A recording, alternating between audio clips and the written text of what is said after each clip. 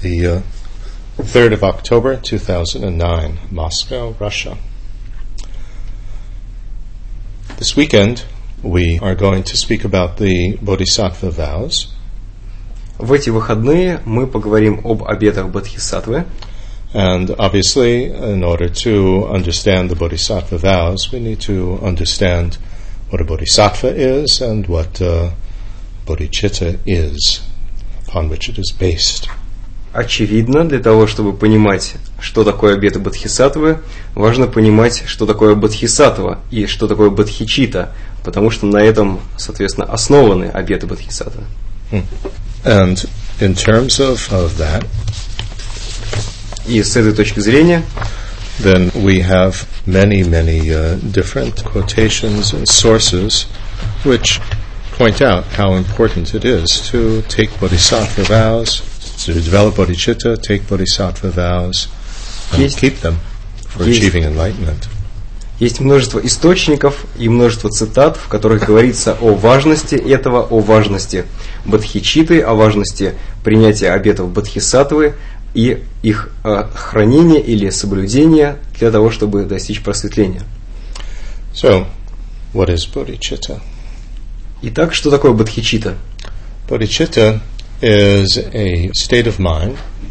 Бодхичитта – это состояние ума, which has many components to it, которое состоит из множества составляющих.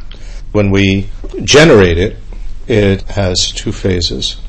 Когда мы развиваем, только порождаем это состояние, это происходит в две части. First of all, we focus on all unenlightened beings. Сначала мы сосредотачиваемся на всех непросветленных существах with love and compassion. С любовью и состраданием. Love is the wish for others to be happy, to have the causes for happiness. Где любовь – это желание, чтобы другие были счастливы и имели причины для счастья. And compassion is the wish for them to be free of suffering and the causes for suffering. И сострадание – это желание, чтобы они были свободны от страданий и его причин. And we wish this equally for everybody. И мы желаем это в равной степени всем. And we wish, in terms of the suffering that we wish them to be rid of, we understand this on the deepest level. И что касается страданий, от которых мы желаем им освободиться, мы понимаем это на глубоком уровне, на глубочайшем уровне. Not just the suffering of unhappiness and pain. То есть не только от страданий несчастья и боли. Not just the suffering which is involved with our ordinary happiness. Не только от страданий, которые связаны с нашим обычным счастьем. Which is the type of happiness that never lasts, doesn't satisfy. Это счастье, которое никогда не длится долго и никогда не приносит подлинного удовлетворения. And which changes into unhappiness and discomfort, as for instance when we eat too much of our favorite food, then it makes us sick. И, кроме того, оно еще превращается в несчастье, в неудобство. Например, если мы съедим слишком много своей любимой еды, то мы заболеем.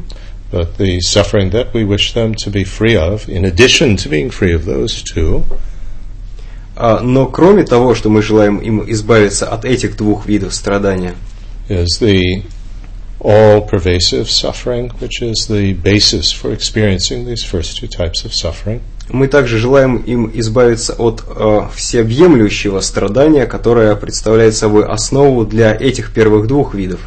Which is the uncontrollably recurring rebirth.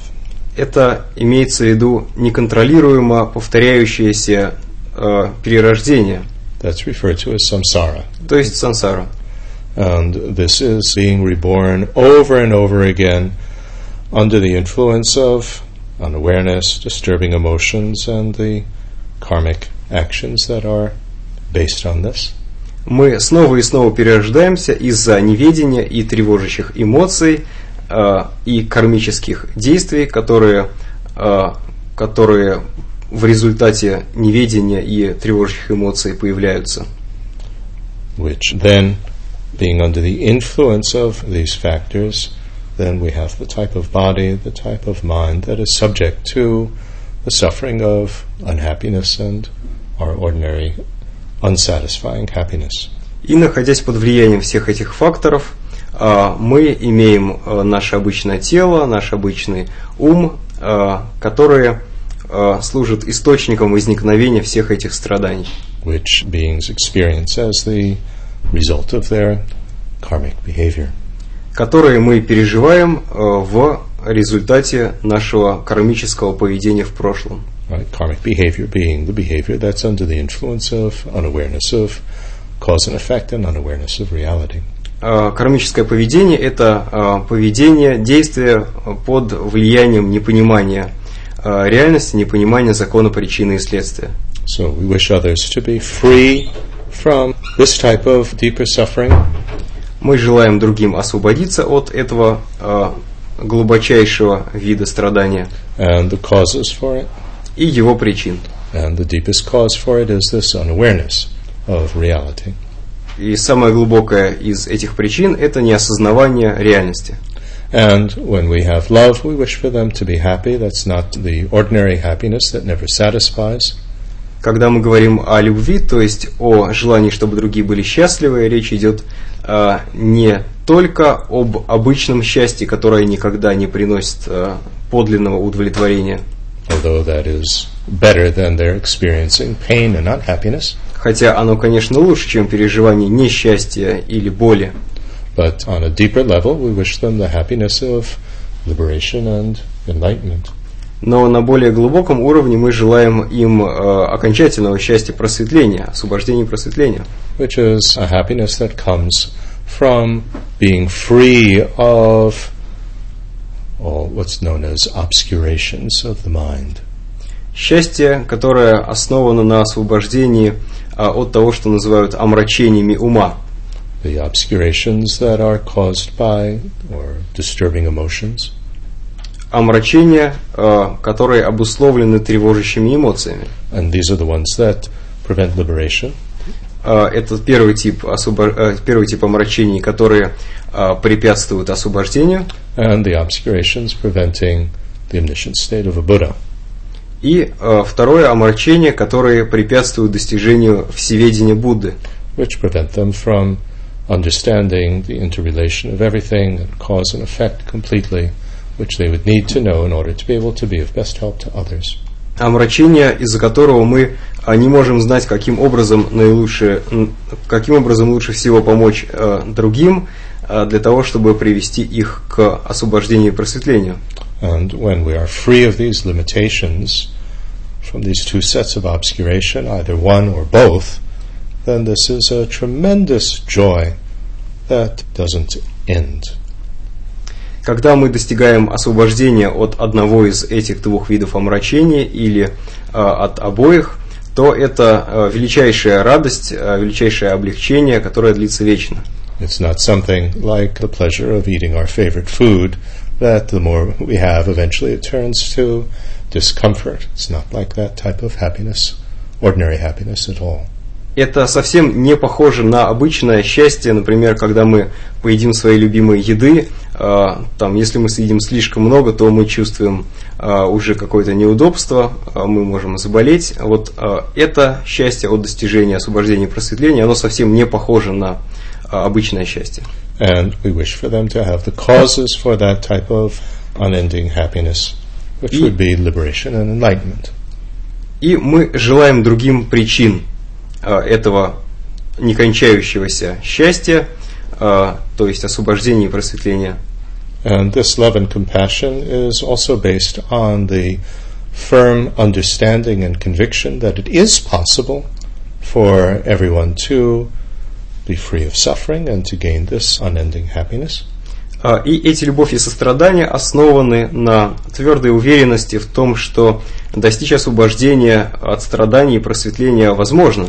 So it's not just a nice wish that we know can never really happen, that it's fulfilled. Это не просто такое благое пожелание, но мы не уверены, что это вообще возможно. But we're convinced that it is possible. Мы убеждены в том, что это реалистично. And we are taking responsibility as well to be able to bring that freedom from suffering and attainment of happiness. We take that responsibility and we have this exceptional resolve that I'm going to do it even just by myself, if I need to. Также мы принимаем на себя ответственность за то, чтобы избавить других от страданий и принести им счастье. Это то, что называется исключительная решимость. Мы стремимся достичь этой цели, даже если нам придется делать это в одиночку. This is the first phase. Это вот первая стадия. This compassion and love and exceptional resolve that we have with this first phase then is going to continue, in a sense, in the background. Вот эти сострадания, любовь и исключительная решимость, которые мы на первой стадии развиваем, они в дальнейшем продолжаются в нашем потоке ума, пребывают в нем. And then the second phase, which is the main phase here of bodhicitta. И на второй стадии, которая является основной, когда мы говорим о бодхичитте, we change our focus. Мы изменяем наш фокус. And instead of focusing on all limited beings, in other words, everybody who's not yet a Buddha, переносим его на всех ограниченных существ, то есть на всех существ, которые еще не достигли состояния Будды. Now, instead, we are focusing on our own individual enlightenment, which has not yet happened. В первой части мы сосредотачивались на всех существах, которые еще не достигли состояния Будды, а во второй мы сосредотачиваемся на своем собственном просветлении, которое пока еще не произошло. But we know that it can happen. Но мы знаем, что оно возможно. We're convinced of it. Мы убеждены в этом. It can happen on the basis of what is known as Buddha nature. Оно может произойти на основе того, что известно как природа Будды. Buddha nature being those factors that will allow for us to become a Buddha, to generate the various bodies of a Buddha, technically. Под природой Будды имеются в виду те факторы, которые позволят нам достичь состояния Будды, то есть то, что позволит нам достичь различных тел Будды. The form body, the mind of a Buddha, etc. Тело формы, ум Будды и так далее. And this is referring basically to the fundamental purity of the mind. В первую очередь речь идет об основополагающей чистоте ума. That in its basic fundamental nature, the mind is not stained by these limitations or obscurations. Вот эта основополагающая природа ума не загрязнена приходящими загрязнениями. That these stains are just superficial and can be removed so that they never recur. Что эти загрязнения всего лишь поверхностны, и они могут быть убраны, так что они больше никогда не возникнут. If we're able to activate and stay forever on the deepest level of the mind, which is not stained. Если мы сможем активировать или достичь самого глубокого состояния ума, которое находится в потенциальном состоянии, because the level at which these stains or limitations or confusion occur are more superficial, rougher levels of the mind. То мы сможем избавиться от этих временных загрязнений, потому что они находятся на более поверхностных, менее глубоких уровнях ума. And the mind is not stained by impossible ways of existing. И этот ум, он не загрязнен невозможными способами существования. And if we can understand that, если мы сможем понять это, and stay focused on that, и оставаться сосредоточенными на этом, then on the basis of that, what's called the voidness of the mind, то на основе этого, на основе того, что называется пустотностью ума, and on the basis of our understanding of that voidness of the mind, на основе нашего понимания пустотности ума, then we will be able to stay in that basic unstained level, that level that's not stained by these fleeting confusion. Мы сможем пребывать на этом глубоком уровне ума, который не загрязнен вот этими вот временными загрязнениями. And on the basis of the subtlest energy associated with that deepest level of mind, и на основе тонких энергий, которые находятся, с которыми связана это глубокое состояние, этот глубокий уровень ума. And on the basis of the networks of positive force and deep awareness that are primarily the positive force that is carried along by this continuum of the steepest level. И на основе двух сетей или систем положительной силы и глубокого осознавания to networks of on the basis of the two networks, on the basis of the network of positive force that is carried along on the mental continuum of the steepest level. На основе primarily on the basis of that.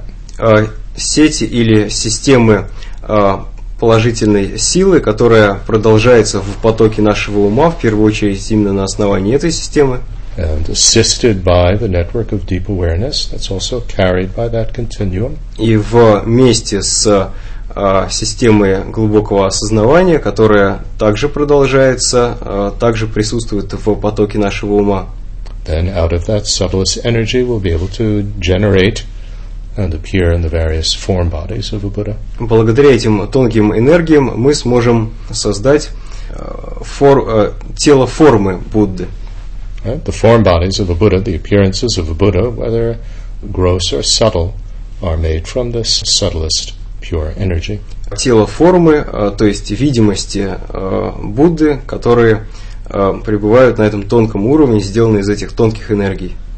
They can be conjoined with gross elements, earth, water, etc. But it's not the gross elements that are the form body of the Buddha. It's a subtle energy conjoined with that, on the basis of that. Они могут объединяться с грубыми элементами, такими как земля, вода и так далее, но сами они представляют собой именно тонкие, а не грубые энергии, то есть это тело формы представляет собой именно тонкую энергию. Okay, anyway, that's perhaps a very condensed explanation of Buddha nature. I'm sorry if that was a little bit too much information at one time, but that's not the main topic of our discussion. Извините, если слишком много информации за раз, это сжатое, короткое объяснение природы Будды, просто это не наша тема. But in any case, we are focusing on this aspect of our mental continuum, Buddha nature aspects. И мы сосредотачиваемся именно на этом аспекте нашего потока ума, на природе Будды. The voidness of the mind, на пустотности ума, the basic purity of the mind, на фундаментальной или основополагающей чистоте ума, the deepest subtle energy of the mind, на глубочайшей тонкой энергии ума, networks of positive force and deep awareness, на системах положительной силы и глубокого осознавания. And on the basis of that we can impute a not yet happening enlightenment. Мы можем обозначить это все как наше пока еще не случившееся просветление. Which we know we can achieve.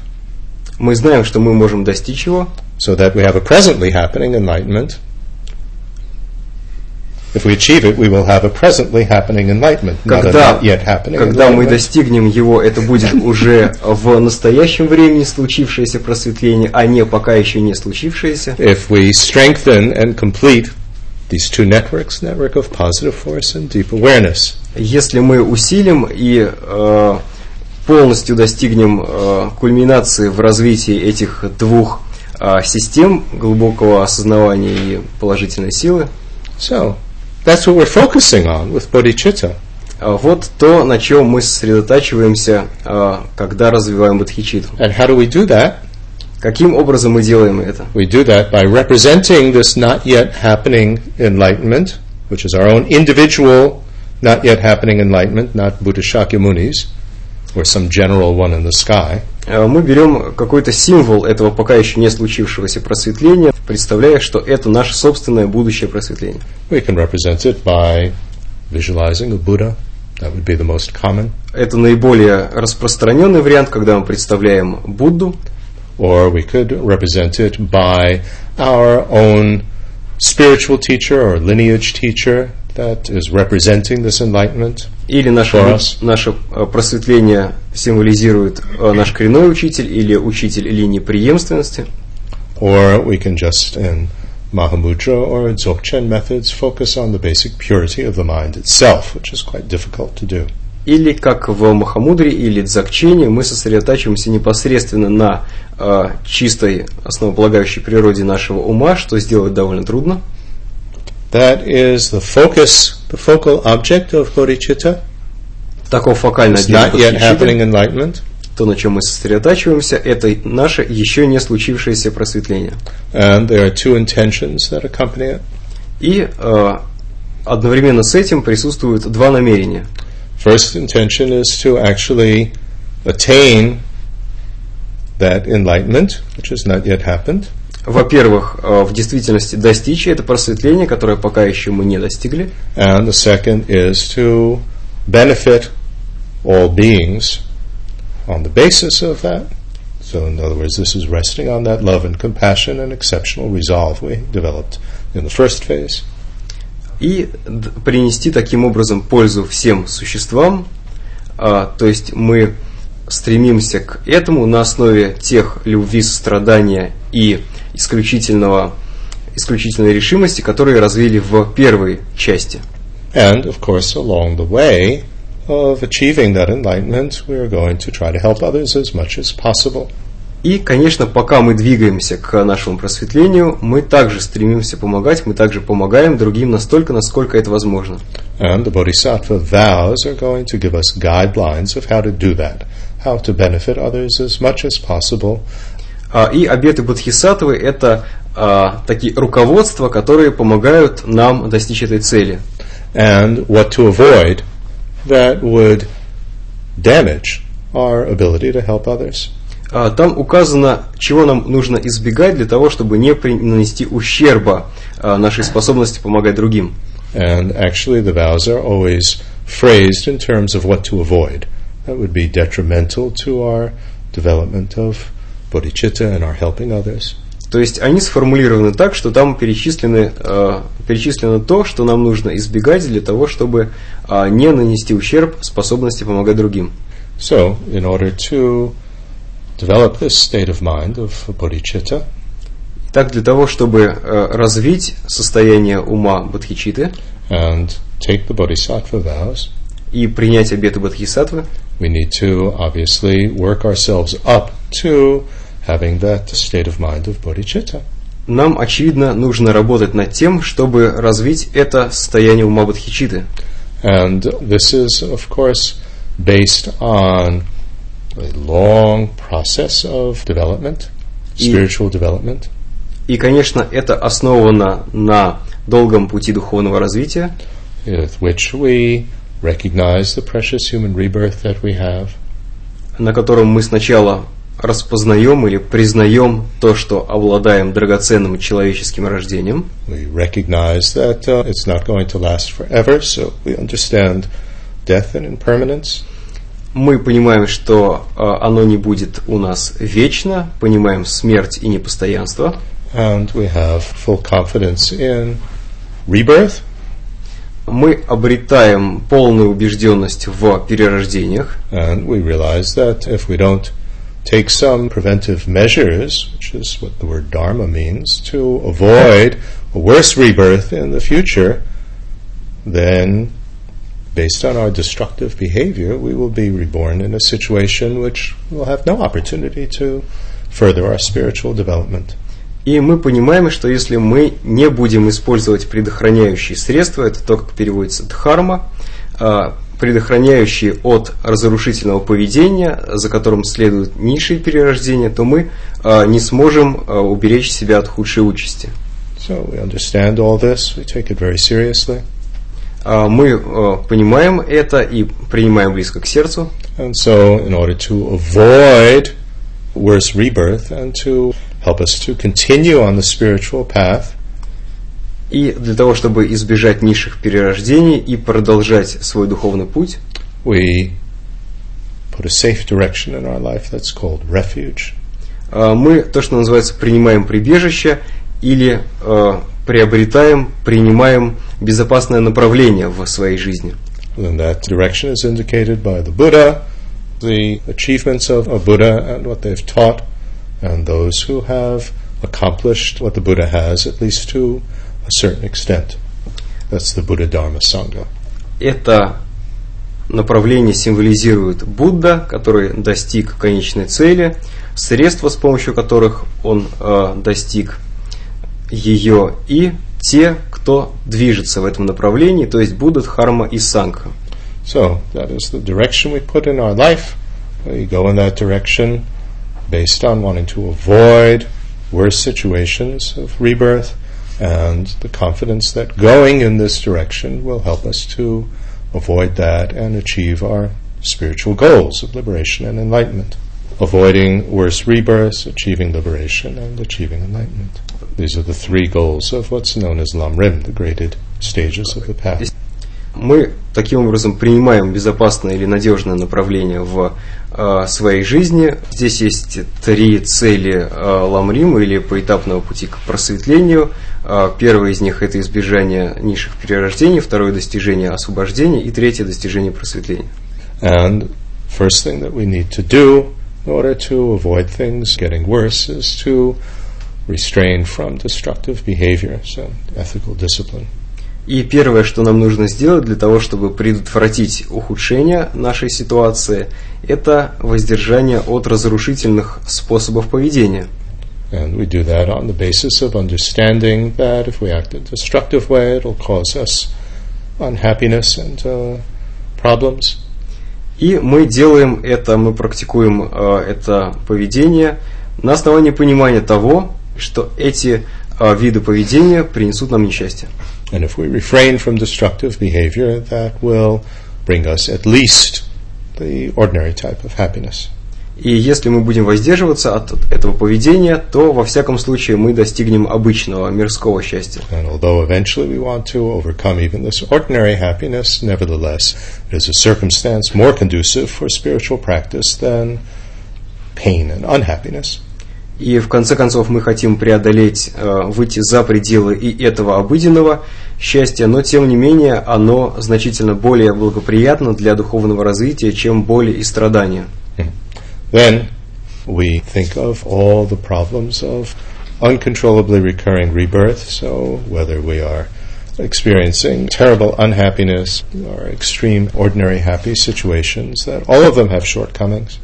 Далее мы размышляем о всех недостатках, которые есть у неконтролируемо повторяющегося перерождения, у сансары, недостатки как неблагоприятных, несчастливых состояний, так и недостатки счастливых состояний. And we understand how all of that, states filled with tremendous suffering of pain, or the states of rebirth filled with ordinary happiness, we understand how both of these are generated by karmic behavior.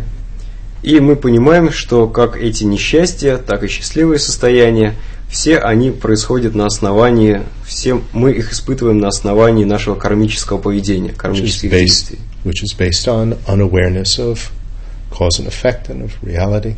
Которая основана на непонимании причин и следствий, на непонимании реальности. And our craving after ordinary happiness and craving after being parted from this usual pain and unhappiness and just having the ordinary happiness. И наши жажды обычного счастья и жажды не испытывать боли и страданий. And we develop the determination to be free from that completely. That's called renunciation. И мы развиваем намерение, стремление полностью избавиться от всего этого. Это то, что называется отречением. And so we have this strong determination to be free. Мы приобретаем сильную решимость освободиться. And then, the basis of all of that, with already some development of concentration. И на основании этого уже мы можем развивать сосредоточение. Then we go to the Mahayana. То тогда мы уже вступаем в Махаяну. Although we could bring in Mahayana ideas of compassion and so on from the very beginning. I want to continue to have a precious human rebirth so that I can help others. So there's compassion, can be added from the very beginning. Хотя мы с самого начала можем добавлять в свою практику отдельные черты Махаяны, например, когда мы думаем о том, что хотим получать снова и снова драгоценное человеческое рождение в будущих жизнях для того, чтобы помогать другим. But what will constitute a Mahayana type of practice is that we are aiming our practice at absolutely everybody. Но что определяет именно Махаяну? То, что мы стремимся достичь результата для других, для абсолютно всех других существ. So we're not focusing just on ourselves and our own problems and our own liberation from it. Мы сосредотачиваемся не только на себе, на своих трудностях и на том, как освободиться от них. We're not focusing on just a few others that we happen to like. И не на нескольких людях, которые нам нравятся. We're not even focusing just on all those who are human beings now, in this lifetime. И даже не на всех тех существах, которые в этой жизни родились людьми. But this is a completely vast state of mind that is focusing on everybody in all states of rebirth. Это исключительно обширное состояние, которое сосредотачивается на абсолютно всех существах во всех формах перерождения. Throughout the whole universe. Во всей Вселенной. And we recognize that everybody has beginningless mental continuum, beginningless rebirth. И мы признаем, мы понимаем, что у всех есть непрерывный поток ума, и, соответственно, все непрерывно перерождаются. And everybody has been every different type of life form in one lifetime or another, including being our mother. И что в той или иной жизни каждое существо уже успело побывать во всех возможных формах, в том числе каждое существо было нашей матерью. And we have equanimity toward everybody, so that we're not just attracted to some and repelled from others and indifferent to yet others. И мы также имеем равное отношение ко всем существам, мы не просто чувствуем влечение к одним, отвращение к другим и безразличие к третьим. And we recall the kindness of everyone, not only when they've been our mothers, but even at other times when they've grown our food or built our roads or made the honey that we eat. И мы развиваем благодарность к другим за то, что они сделали для нас, и не только когда они были нашими матерями, но и когда они просто что-то для нас делали, например, выращивали ту еду, которую мы едим, или строили дороги, или собирали мед. And we appreciate that kindness and want to somehow act kindly in return. Мы признаем, мы ценим эту доброту и хотим отплатить добротой в ответ. And this generates a heartwarming love toward everybody that even just thinking about others makes us feel very warm and happy, and how terrible it would be if something bad happened to them. И мы развиваем доброе, теплое сердце и любовь в отношении других, и мы чувствуем, что как было бы ужасно, если бы у других существ были бы страдания. And this is reinforced by understanding the equality of everyone. И это усиливается благодаря тому, что мы понимаем равенство каждого существа. Just as I want to be happy and not want to be unhappy, so does everybody equally feel the same thing. Точно так же, как и я хочу быть счастлив и не хочу страдать, точно так же мы понимаем, что и любое другое существо чувствует то же самое. And I'm just one person, and everybody else is countless number of others. Но я это только одно существо, а других бесконечное количество. And so, rather than thinking of just me and working to overcome my problems, I am a member of a whole class of these beings, and so it is proper for me to work for everybody, because I belong to everybody. И вместо того, чтобы думать только о своих проблемах и трудностях, мы думаем о себе как о части очень большой группы людей, и, соответственно, мы принадлежим к этой группе или принадлежим этой группе. And we all equally have the same problem. In one word, samsara. И у всех у нас есть Samsaric existence. одна и та же проблема, говоря вкратце, это сансара, существование в сансаре. So then it's on the basis of this that we have this love and compassion and exceptional resolve and bodhicitta that I explained earlier. И на основе этого понимания у нас есть любовь, сострадание и исключительная решимость, и в конечном счете бодхичитта, о которых я уже упоминал ранее. And first we need to hear about all of this in terms of bodhicitta. И, во-первых, нам нужно узнать, услышать обо всем этом с точки зрения бодхичитты, о бодхичитте. So that we have heard it correctly, we know what bodhicitta is talking about. Нам нужно узнать, услышать об этом правильно, то есть нам нужно правильно понимать, что значит бодхичитта. We don't just confuse bodhicitta with love and compassion, which many people do. Мы не просто путаем бодхичитту с любовью и состраданием, как многие люди. Bodhicitta is much more than love and compassion. It's based on love and compassion, but it's much more, as I've explained. Бодхичитта — это намного больше, чем просто любовь и сострадание. Она основана на любви и сострадании, но это значительно больше, как вот я только что объяснил. And then we work further with bodhicitta, thinking about it, so that we understand what it really means. И мы продолжаем работать с бодхичиттой, понимая, что на самом деле это такое. We understand how to focus on it, what is the state of mind that we are generating. Мы понимаем, как сосредотачиваться на ней, что это за состояние ума, которое мы развиваем. We're convinced that we can achieve it. Мы убеждены в том, что мы можем достичь нашей цели. We're convinced that everybody could become enlightened and that I could actually help them to show the way. И в том, что каждое существо действительно может достичь просветления, и мы можем показать им, каким образом. Help them by showing the way. То есть мы можем помочь им тем, что будем показывать им, как. And we realize that nobody is an almighty God, that I can just touch somebody with my finger and they're enlightened. So we have a realistic idea of how people can become enlightened. They have to work on it themselves, basically. И мы понимаем, что мы не всемогущий Бог, который может просто дотронуться до кого-то пальцем, и это существо достигнет просветления. Мы понимаем, что каждому существу нужно прилагать свои собственные усилия, наше отношение к этому более реалистично. And so based on that, then understanding the methods for working ourselves up to generating the state of mind, we're able to generate bodhicitta at this very initial level. И на основе этого мы продолжаем, сначала зародив бодхичитту на этом начальном уровне, мы продолжаем работать с ней, продолжаем ее развивать. Now, we know correctly what the state of mind is, we understand it, we're convinced that we can achieve it, and so then we go through the stages of everybody's been my mother, everybody's been kind, etc., and we're able to generate that state of bodhicitta, and it's sincere.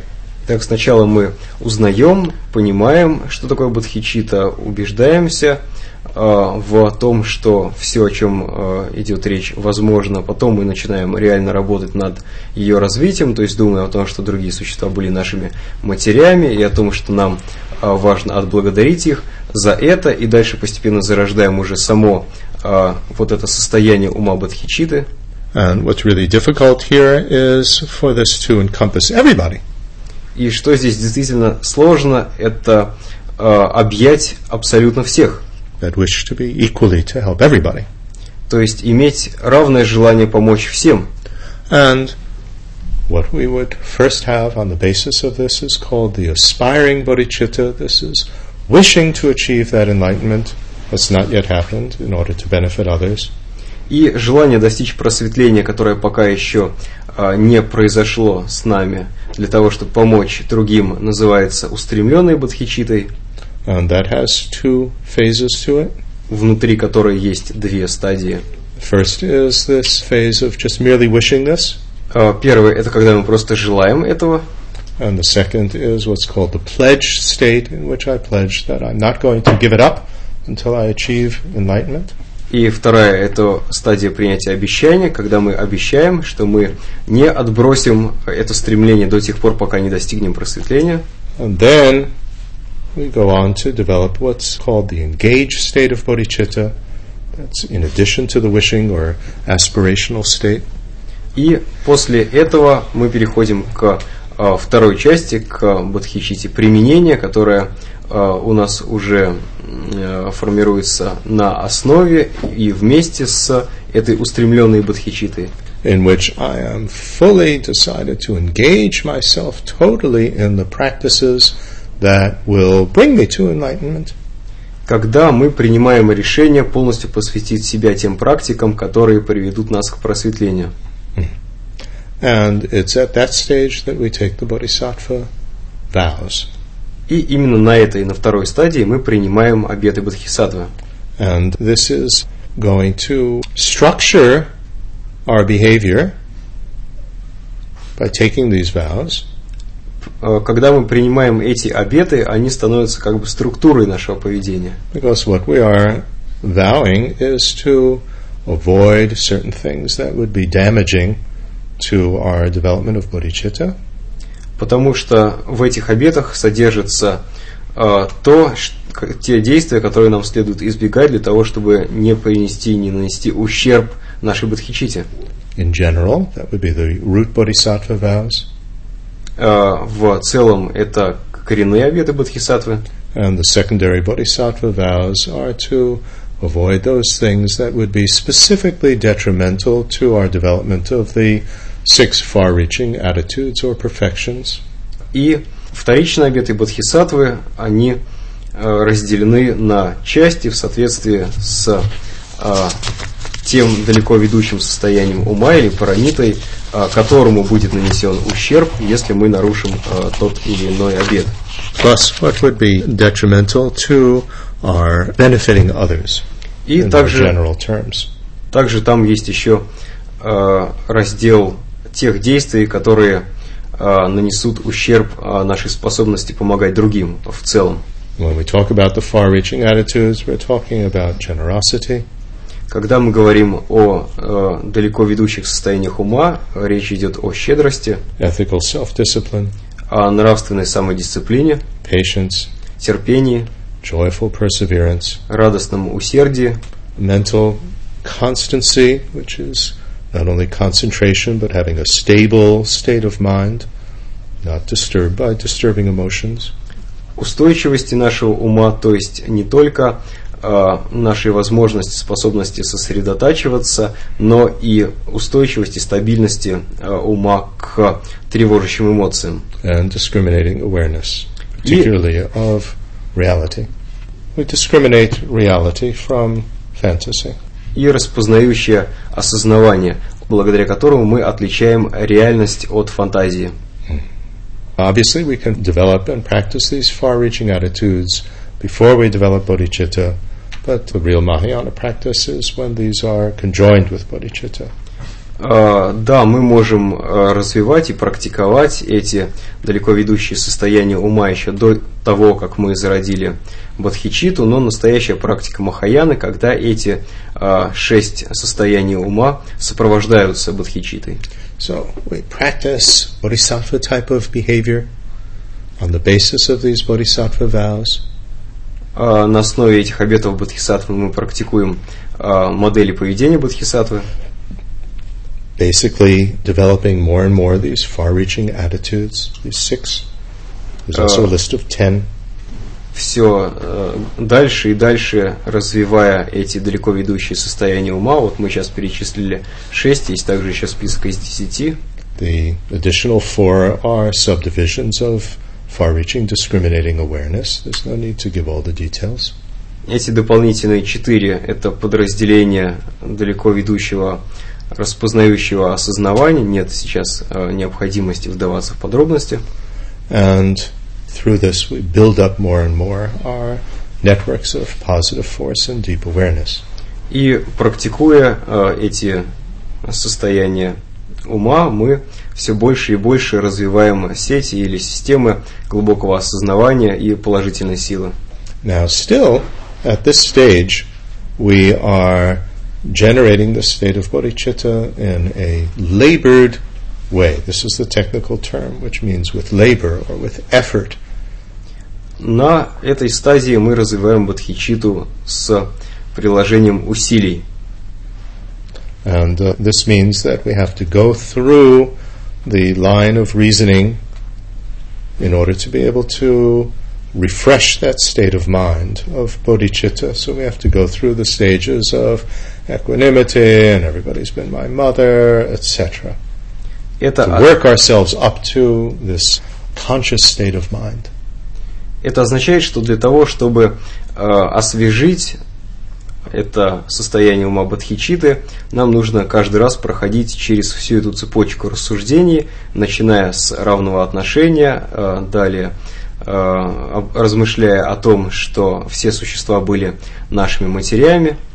And eventually, through a tremendous amount of familiarity and positive force from helping others, и в конечном счете, развивая знакомство с этими практиками, то есть постепенно совершенствуясь в них и накапливая положительную силу, we will have an unlabored development of bodhicitta, which means that we don't have to go through that line of reasoning in order to generate bodhicitta. We have that state of mind naturally, automatically. У нас появится бодхичитта без усилий, то есть для того, чтобы это состояние ума естественно у нас присутствовало, нам не нужно будет проходить через цепочку размышлений. And whether we are conscious of it or not is irrelevant. Вне зависимости от того, сознательно whether that bodhicitta state of mind is actually conscious, in other words, it is our main focal object at the moment, or whether it is an undercurrent, in other words, unconscious, it is the same in the sense that this is the main direction of our life, regardless of what happens. It's so deeply integrated. И тогда уже не будет разницы между тем, действительно ли направлен наш ум на это состояние ума бодхичитты, или это состояние ума присутствует одновременно в нашем потоке ума, хотя наше внимание направлено на что-то еще. В любом случае, это наша главная направленность в жизни. And it is only at that stage where we actually become a bodhisattva. И на самом деле мы становимся бодхисаттвами только уже на этой стадии. That's what a bodhisattva is, somebody who has unlabored bodhicitta. То есть бодхисаттва – это тот, кто обладает бодхичиттой без усилий. So all the benefits and praise to bodhicitta that are mentioned, for instance, in the first chapter of Shantideva's text, engaging in bodhisattva behavior, is referring to this stage of bodhicitta, this unlabored stage, where one becomes a bodhisattva. Та хвала бодхичитте, перечисление ее преимуществ, которые мы можем найти, например, у Шантидевы в тексте, который был переведен как «Вступая на путь бодхисаттвы» в первой главе, они относятся к уже этому состоянию, когда у нас бодхичитта присутствует без усилий. And we need to understand that whether we are speaking about labored or unlabored bodhicitta, it is still conceptual. И независимо от того, у нас бодхичитта с усилиями или без, на этом уровне она все еще концептуальна. Because only a Buddha can non-conceptually know what enlightenment is like. Только Будда знает на неконцептуальном уровне, что такое просветление. And so, for us who are not yet Buddhas, to focus on enlightenment, even a not yet happening enlightenment, can only be through a concept of what it is. Для нас же, для тех, кто не достиг состояния Будды, понимание просветления может быть только на концептуальном уровне, даже когда мы говорим о просветлении, которое пока еще не случилось.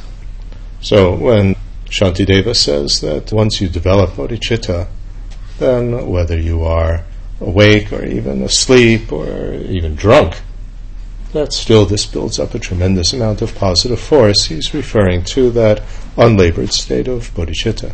И когда Шантидева говорит о том, что бодхичитта с нами всегда, даже если мы спим или если мы пьяны, то речь опять же идет об этой бодхичитте без усилий. And also, when we develop this unlabored state of bodhicitta, then at that point we attain what's called the path of building up, or path of accumulation. И когда мы развиваем вот эту бодхичитту без усилий, мы достигаем того, что называется путем построения или накопления. That's the first of the 5 pathway minds. So it's a level of mind that will act as a path for the actual main pathway that will lead us to, in this case, enlightenment. Это первый из 5 путей, то есть из 5 состояний ума, которые выполняют роль пути, в том смысле, что они приближают нас к просветлению. So when we hear about these 5 paths, these are 5 levels of mind. Когда мы говорим об этих 5 путях, речь идет о 5 уровнях ума, можно сказать, уровнях развития ума. They're not roads. Это не дороги. But it is a level of mind that will take us further, like a road. Это уровни ума, которые уводят нас все дальше и дальше по пути. And we can do this in a Mahayana way. И мы можем думать об этом в махаянском ключе. So that this stream of development will lead to our enlightenment.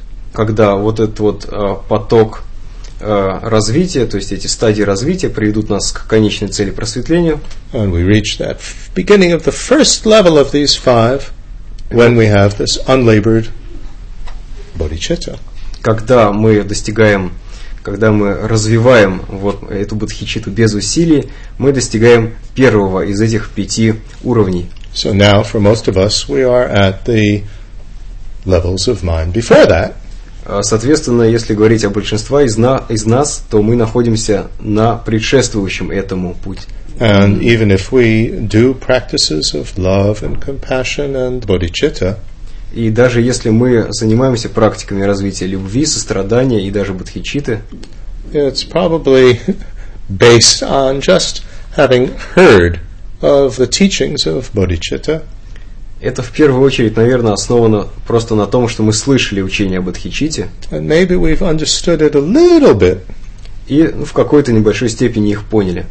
But I think for most of us, we are not fully convinced on rational basis that we actually can become enlightened and that absolutely everybody else can become enlightened. That's actually quite difficult to be fully convinced of that. Because to do that, you have to understand what enlightenment is, which is not easy. Но если говорить о большинстве из нас, то мы находимся на той стадии, когда мы не убеждены полностью в том, что мы можем достичь просветления, и, соответственно, в том, что и другие могут достичь просветления, потому что это не так просто. So we merely have what's called a presumptive understanding. We presume that it's true, but I'm really not deeply so convinced. Мы скорее предполагаем, что это может быть правдой, но у нас пока еще нету глубокой убежденности в этом.